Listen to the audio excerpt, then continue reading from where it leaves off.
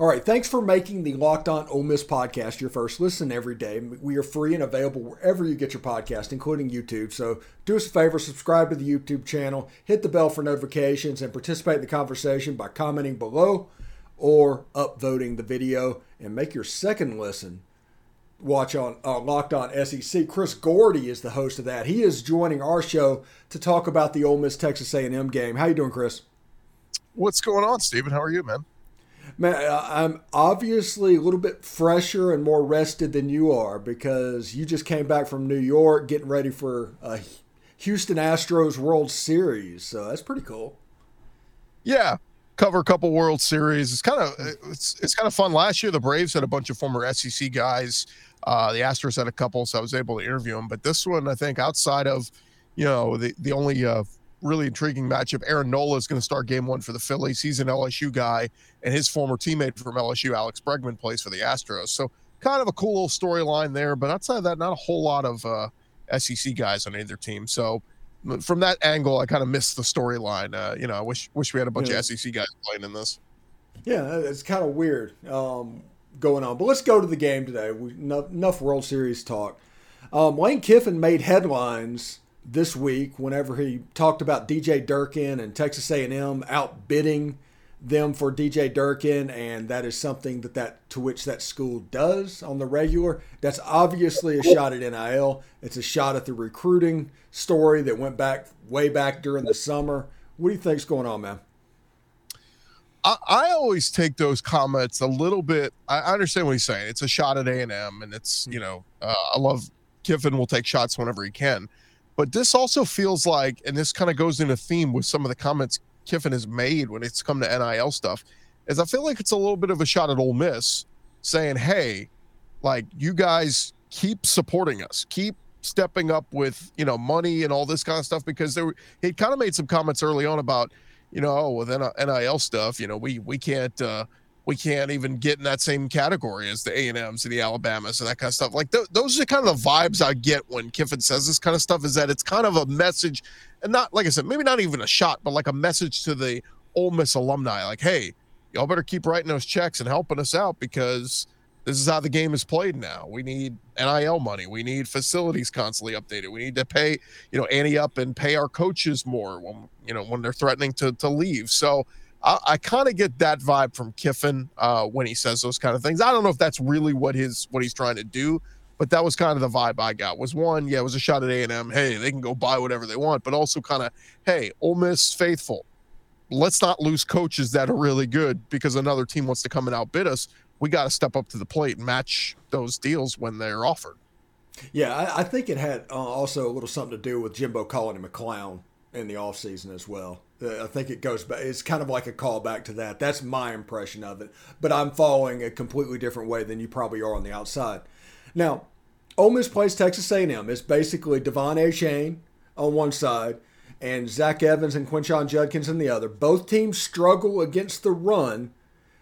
Basically, whichever quarterback has a better day, is that the team that's going to walk out of College Station with the win? Maybe. I mean, look, A&M's defense, they've had moments this year where they've looked really good. They've had moments where they haven't looked so good. I was kind of previewing this game earlier this week with somebody, and I was saying, look, if Zach Evans is back and he's ready to go with Quinshon, I could see a scenario where they just run the ball at will, wear down A&M's defense, and win that way. And don't even need Jackson Dart to do anything big. Now, I do think Jackson can maybe get his legs going again this week. We saw him rush for 100 yards against Auburn, and then LSU basically put Harold Perkins on him and said, wherever he goes, you go, and completely took away Jackson's running ability. A&M, I don't know if they have the players that can do that. So, I think maybe this is a game where maybe Jackson Dart uses his legs again to keep drives alive. But I don't know if I put it on him to say, we're going to need his arm to beat A&M. If I would, looking at any of the pieces at A&M, they got some great big 5-stars on that D line, but they're still all kind of finding their footing, still trying to gel with one another. And it's like a hodgepodge of a bunch of really good players, but they don't play great together. I think if anything, A&M secondary has been pretty good, pretty underrated in the SEC this year. So I would say, like, that's probably the strength of their defense is their secondary. So maybe I don't want Jackson Dart throwing it all over the field. I think we're going to know early on if Ole Miss is gashing them with big runs like they did early in that game against LSU and Quinshon Judkins getting big gains and all that. Maybe that's how Ole Miss can win this game, is running the ball, score some points, run the clock, and get out with a win. Because, if they are pressured to have to throw with Dart and Dart's successful, I don't know if A&M's offense can keep up. You know what I mean? Like if this game becomes a shootout, which is kind of what I thought the LSU game was going to be last week, but the second half, it wasn't a shootout. It was all LSU. But if it turns into a shootout, I don't know. A&M's offense can't keep up. So I would almost say it's something like this, Stephen. Like if I put a bar and say Ole Miss needs to get to 30, I don't think A&M can get to 30 points. So simple as that. Ole Miss, you score 30 points, I think you're going to win this game. Yeah, I'm kind of right there with you. I had Joey Ikes. I did a crossover with him, and we did our score prediction. I think I went with 34-27, Ole Miss winning the game. I think they'll be able to score a little bit. But I do think it's interesting that Lane Kiffin would come out and do this, because in Monday's press conference against Jimbo, he had some shots at A&M that day. And when Lane's taking shots, he feels confident. Now, that doesn't mean that Ole Miss is necessarily going to win the game. He just probably feels pretty good about it going into it. Yeah, and again, this is who Lane is. I mean, he's going to take shots, and Jimbo is kind of picked and choose his spots when he takes shots.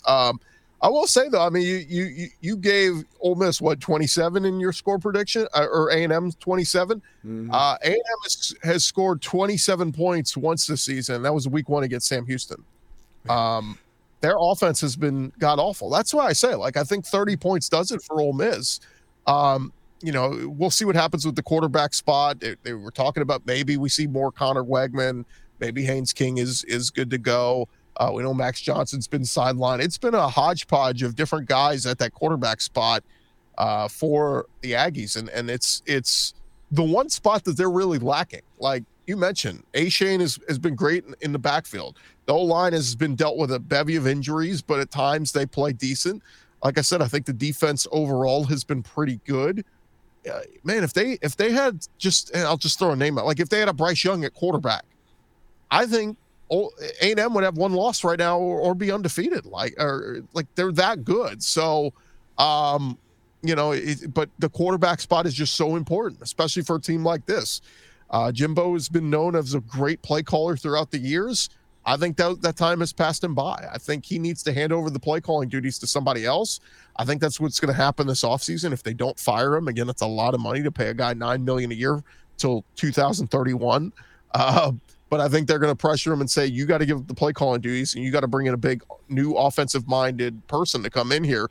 One name I threw out there kind of as a joke, but Tom Herman, head coach at Houston and Texas. He's on the CBS Sports Network right now. Bring back Tom Herman. I'm sure, hey, look, we'll pay you millions to come be the OC at A&M.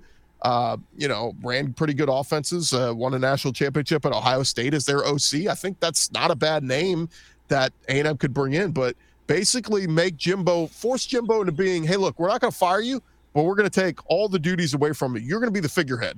You're going to be like Coach Ed Orgeron. Just go sit there and be rah-rah and get these guys ready to go, and your OC and your DC are going to coach up the team and be ready to go. So I think that's where A&M is going to go in the offseason.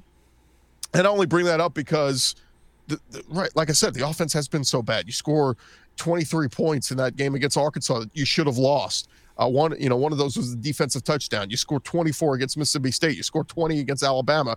You're on the goal line. You had a chance to win the game. You couldn't do it.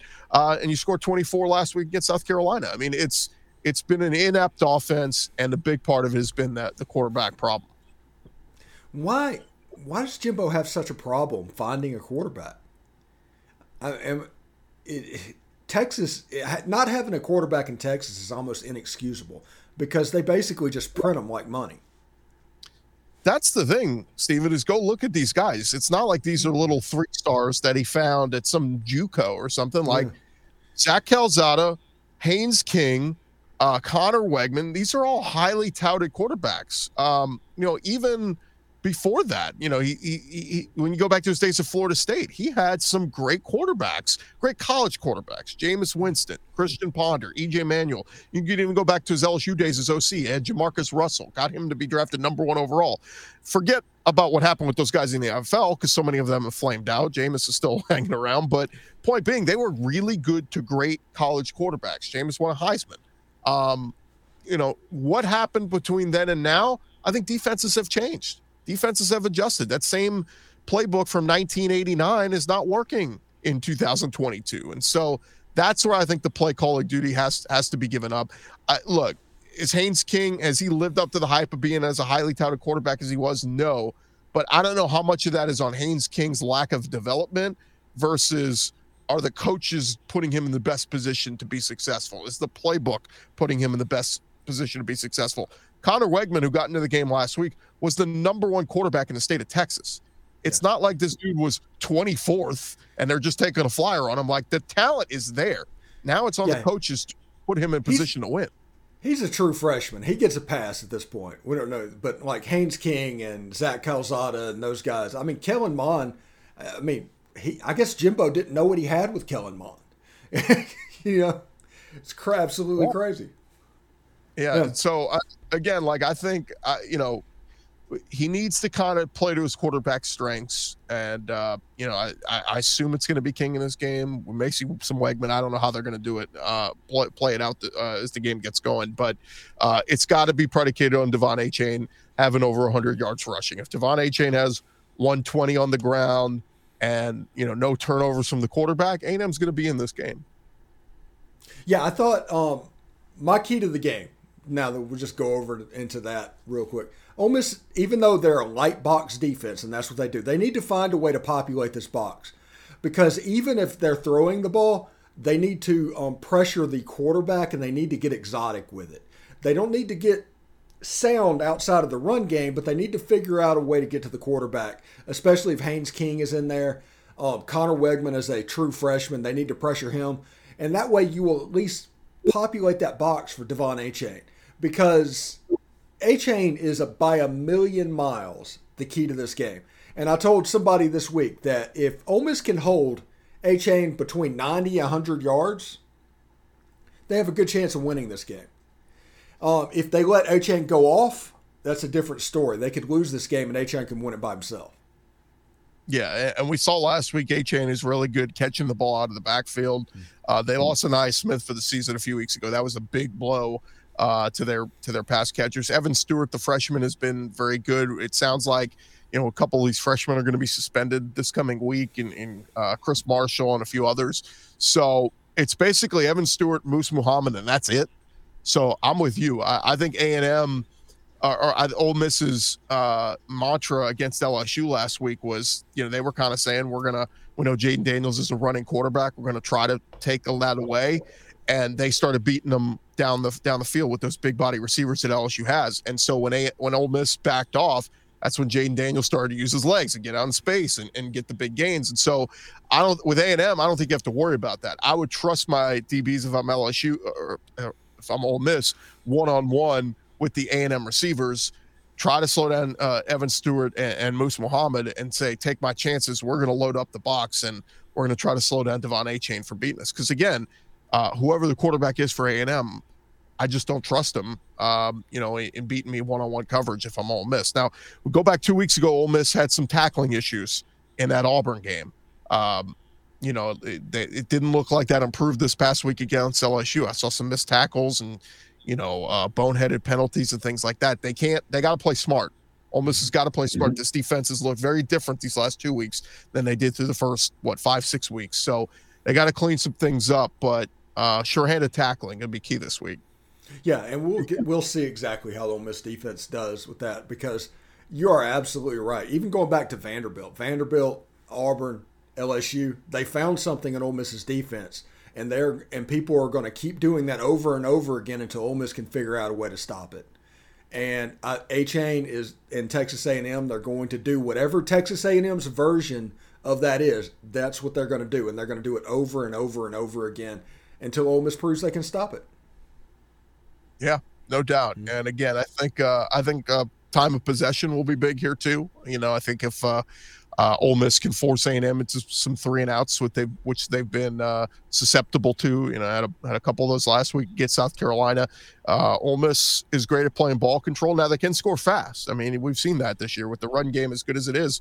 Quinshon Judkins can break off a big 30, 40-yard run, score a touchdown, and you're giving the ball back to the other team. But I think in this game, that's fine because again, I don't know if A&M can answer.